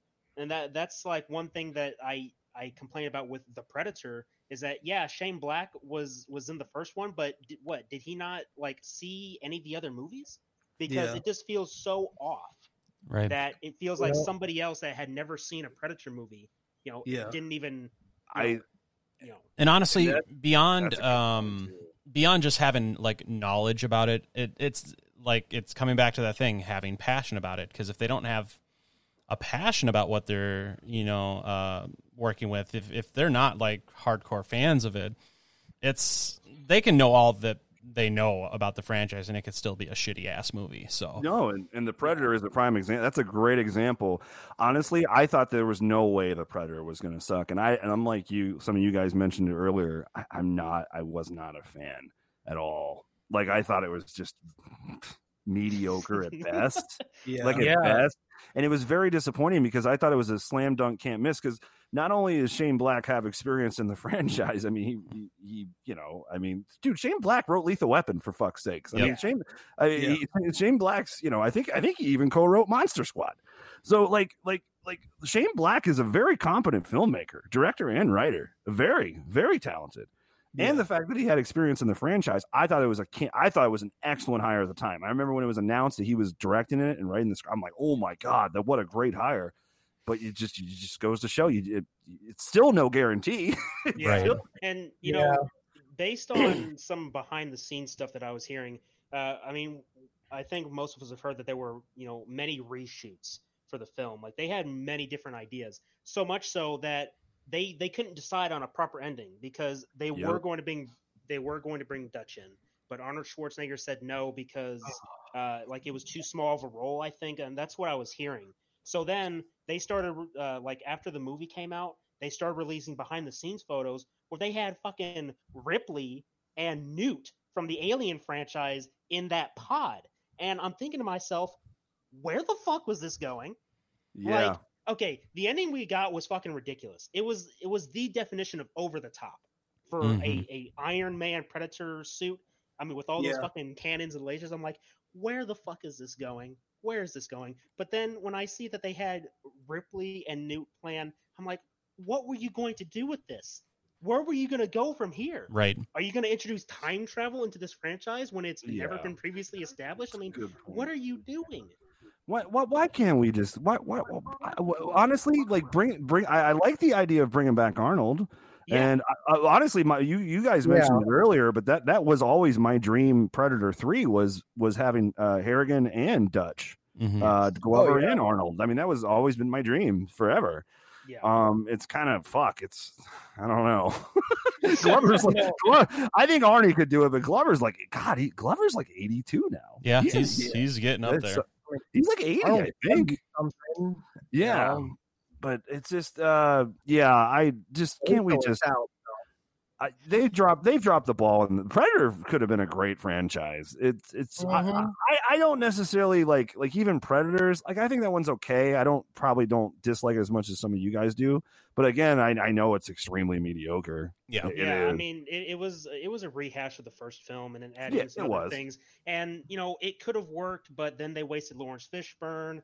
And what I've always wanted to see all these years later, after seeing all these films, is I wanted to see more of the Predator, backstory, their lore, how they operate. Like the comics do a pretty good job about that. Like, okay, so I have in my hand right now as we speak, I have what is called the Alien vs. Predator Essential Comics, and it's basically what they based the first AVP film off of. And there's a character in here named Machiko Noguchi. She was the first human to be she's the first human to be inducted in a Predator clan, if you will. Okay. Like not like timeline wise, but like in like the first time before they got Alexa Woods with the scar and shit in the first film.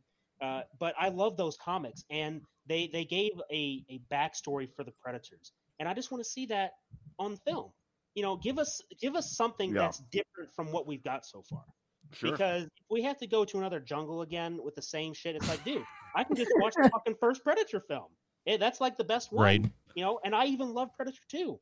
Those I two like films Predator. are great. Predator 2 is the weird dude. Predator 2 has the most crazy unfair Rotten Tomatoes score I've ever seen. I'll agree. I have no idea why, but it is like super low. It's in the critics. I think it's in like the 20s or something. Yeah, something like that. That's ridiculous. Predator 2 is actually a pretty confident film. Why don't trust Rotten Tomatoes? They suck at fucking judging, dude. Like I'll sit there. I agree with some stuff, but like a lot of it just sucks. I'm like, dude, there's no way. Like I'll sit there and see a movie that's like so highly talked about everywhere, and Rotten Tomatoes is like, we gave it a 30. I'm like, motherfuckers are talking about it saying it needs a year award. Like, what are y'all talking about? Why are y'all giving it a 30? That's why I don't listen to critics. Lane, Puppet Master 2 is not that good. All right, let's just settle down. Settle down. First off, I'm not a big Puppet Master fan. Nor am I. I love the original Puppet Master. Puppet Master's great.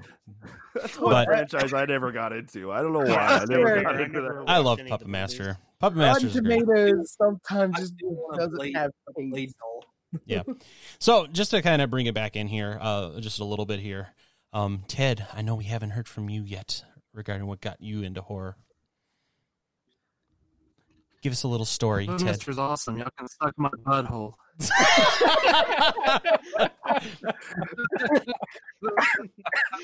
Oh my god, he made me laugh so much I choked him on laugh. I guess all kidding aside, I guess I getting into horror was pretty natural. It was just kind of pretty much what you guys did. I mean, I grew up in the VHS video rental era, So, I would browse the horror section, look at all the cool cover art stuff as a kid, get curious. And then when I was about 7, my mom sat me down and was like, we're going to watch this movie called I Spit on Your Grave. No, I'm just kidding. That didn't happen. Oh, God. Then we followed it up with Last House on the Left, best double feature of all time. Thanks, Mom. And then, so growing up, just looking at the VHS covers, I kind of started Halloween Curse of Michael Myers came out in 95, and I had some older cousins who went and saw it, and they were talking about it, so I kind of begged my dad to take me to see it. I just want to check it out. So that was my first real introduction to the horror genre. Yeah. And then it just kind of just springboard into the stuff like Puppet Master, and then Child Play, and then Friday, Freddy. It just kind of just ballooned, and I fell in love with the whole genre. So I mean, mine's not really an elaborate. So it's just kind of just a natural progression of my film taste. Yeah. So yeah. Speaking of Halloween films, has anybody noticed that the subsequent sequels after Part 3 follow the Pink Panther trilogy names? Curse, Revenge, and then... They do. Yeah. Yeah. I didn't even think about that funny. until now, but yeah. That is funny. I never noticed that either. That's kind of funny. Yeah. So I think it was like, what was it? Return, Curse, or was it Return, Revenge, and Curse. There you go. So, anytime I think about that, I actually got that from Cinemassacre whenever he did his reviews on the Halloween movies. That he always pointed that out. He's like, yeah, it's they have a Pink Panther trilogy going. So anytime I think of those 3 movies, it's always the Pink Panther trilogy of the Halloween series. That's pretty well, good. I want to apologize to Ted's dad for you to drag him to the theater to watch fucking Curse of Michael Myers, bro. Because honestly, that makes Puppet Master look like the Shawshank Redemption. I'm not gonna lie. I'm not a fan of part 6 is fucking. I remember like 13, 14-year-old Andy, when I first watched that, I literally told myself, when I watched it, I was like, that was fucking weird. And then like 39-year-old Andy watched this past Halloween. That movie's fucking weird. It's just so fucking bizarre. It really is. What's really... the Thorn trilogy. Yeah. What's really sad though is that the last sound that Donald Pleasence ever uttered on film was him screaming like a fucking maniac. I feel so bad for that because it's like, okay, so the way they set it up is that, okay, so it's like Donald Pleasence or Loomis is going to be the new caretaker for Michael, but then it's like, well, where would you go with it? Because then Donald Pleasence dies, and it's like, well, shit, we're out of ideas. Fuck it, let's do another soft reboot. Halloween H2O. I'll tell you where they were going with it. They were going right to the grave with that timeline. Speaking of that ended that timeline. Yeah. That actually ended that is the OG, that's the OG. Yeah, that's the OG timeline. Yeah. Right? 1, 2, because 1, 2. If you watch the director's cut and not the producer's cut, the actual director's cut of Curse. Yeah. The final shot when you see just the mask in the lab or whatever. Instead of hearing Loomis scream, they take his audio from the it's over, Michael, it's all over, and then they show the pumpkin roll credits. I mean, that movie has so many different versions that haven't even officially been released. It was a shit show. That's the director's cut. Yeah. I have people on Twitter. You got the TV version. You've got the work print. It's all just there's so much stuff. I've seen the producers and the director's cut, and I'll have people on Twitter reply, "Oh, you got to see the producer's cut," and I just reply, "Yeah, I've seen that too." And guess what? It sucks. I don't care if Pleasence is doing Dr. Loomis is doing the doing the dialogue, the narration in the beginning instead of Paul Rudd. I don't care. It's not that big of a difference. It doesn't matter. Yeah, It's the shit show one way or the I other. You know, wasn't pick your sure poison. that Michael Myers was still alive.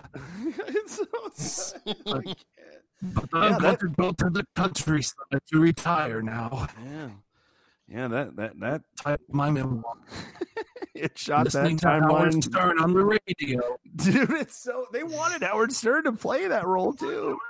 He almost did, I guess. They were gonna pay him. You know, the one thing that I'm Not kind even of Howard divided Stern on. wanted to be in the movie.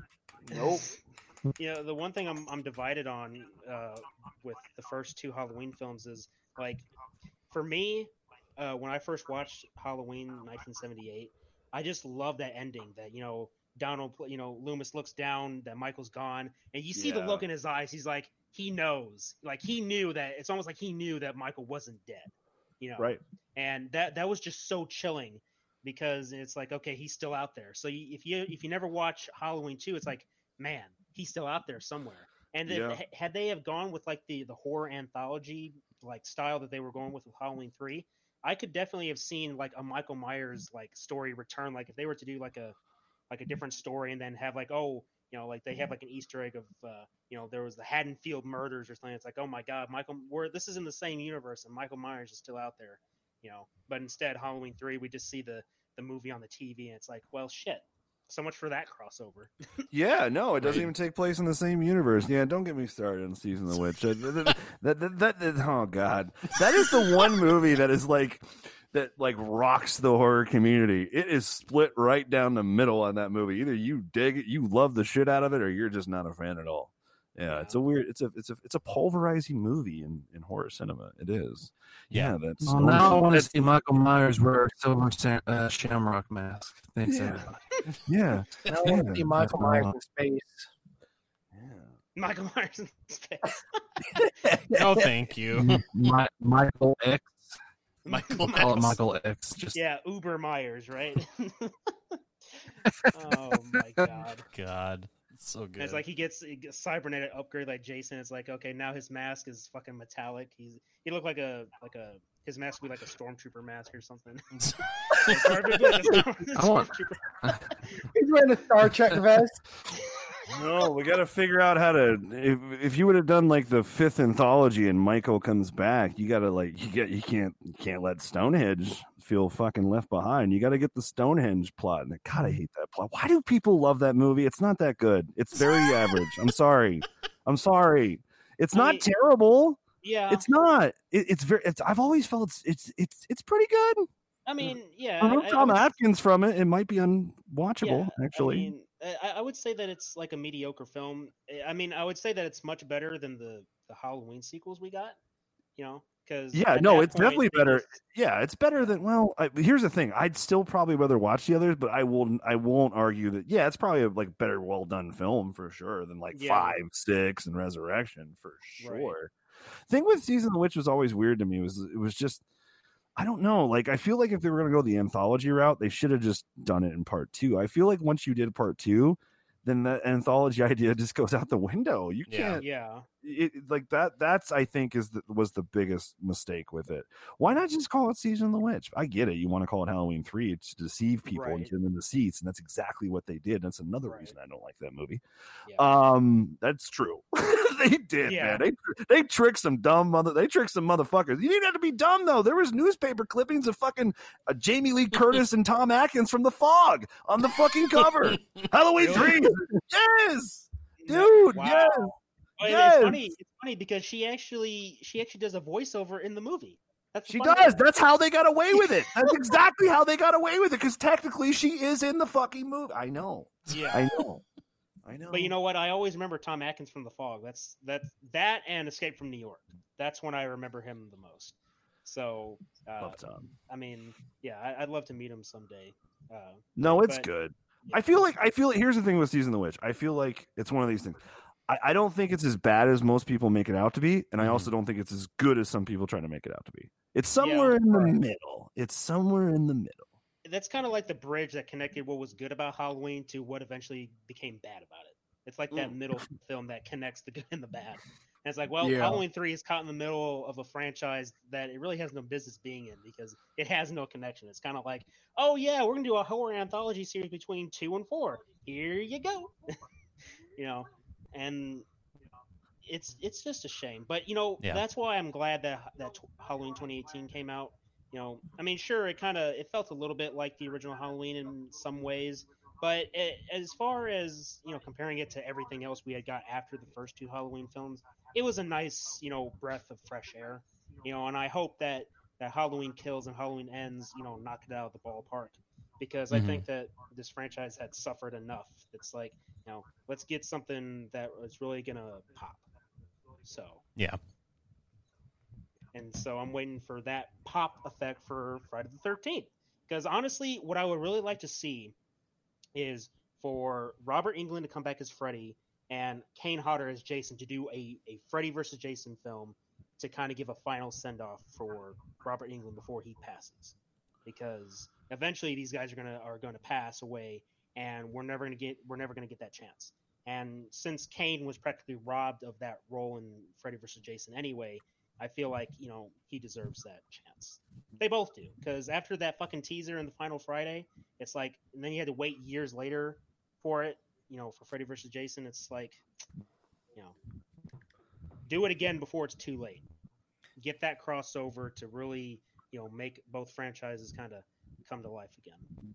Yeah, that's one of the things that really pisses me off about Freddy vs. Jason, just the way that they treated Kane, because I think it was in the Chris White documentaries. I think there was one or an interview he did where he basically Kane said that he basically got a script and it made it seem like he had the part, and then he found out that they gave it to somebody else.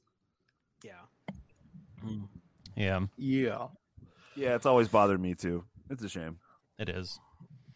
Very much so. Yeah, sore subject. People, Kane is one of those people who are definitely passionate about playing Jason. I mean, for fuck's sakes, he was part 9 in Jason X. I mean, that's some dedication right there. Yeah. And then of course That in is- the game too. Oh yeah, exactly. And the game, you're right. He did the mocap. You're right. Yep.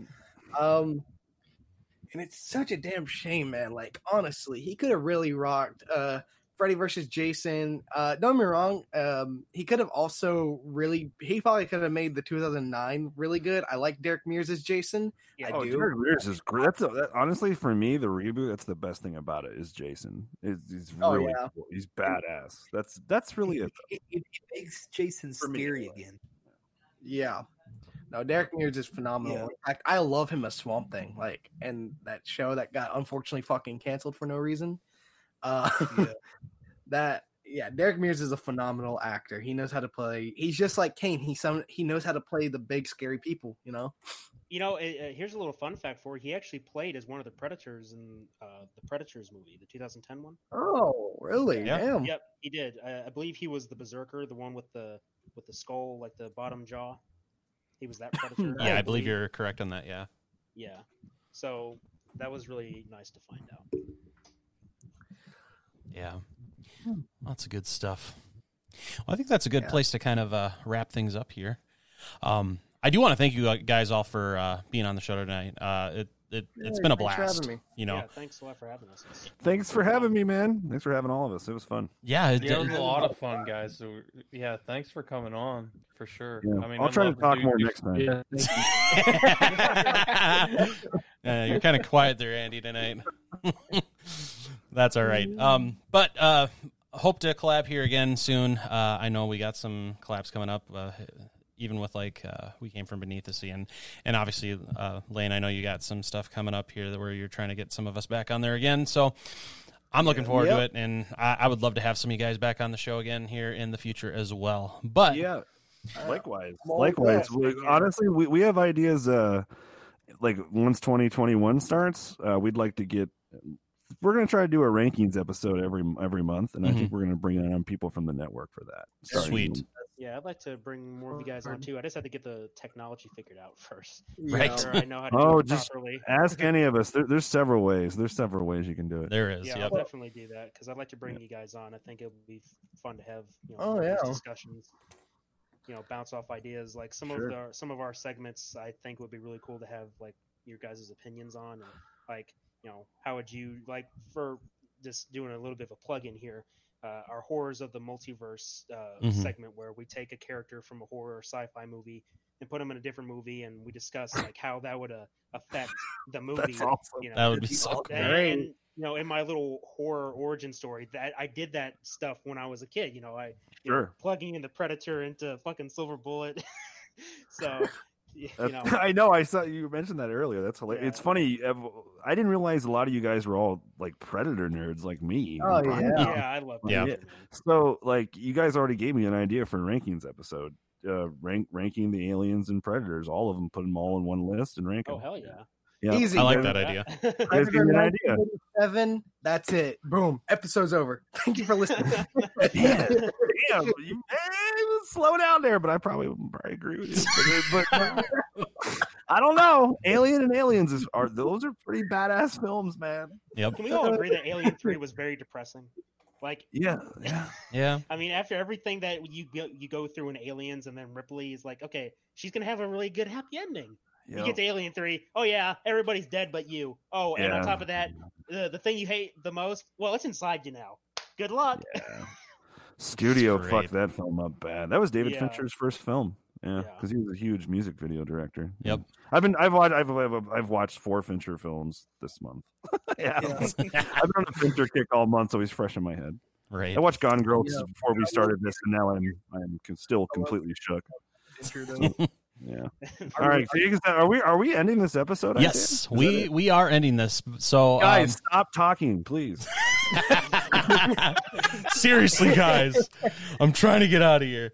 But no, thank you again for being on the show tonight, guys. We definitely do appreciate it. And thank you guys for listening. As always, you can reach out to us through our social media. We're on Instagram, Twitter, and Facebook, all at CLS Podcast. As we leave, though, Mark and Ted, are there any final words of wisdom? I'm going to take that as a no. You're asking me. Yes, I'm asking. I'm Ted. I make bad decisions. That's why I'm where I'm at in my life, because I make bad decisions. Oh, Jesus. So I'm going to take that as a no, then? My name's Ted. Oh, God. Okay, Ted. Thanks for coming to our TED Talk. Anyways. Well, if nothing else, we will see you guys next week. This episode of the Crystal Lake Soldiers podcast is brought to you by the Slash and Cast Podcast Network. Check us out at www.clspodcast.com or join in the conversation on social media. You can find us on Twitter, Facebook, and Instagram, all at CLS Podcast. Until next time, stay safe, campers.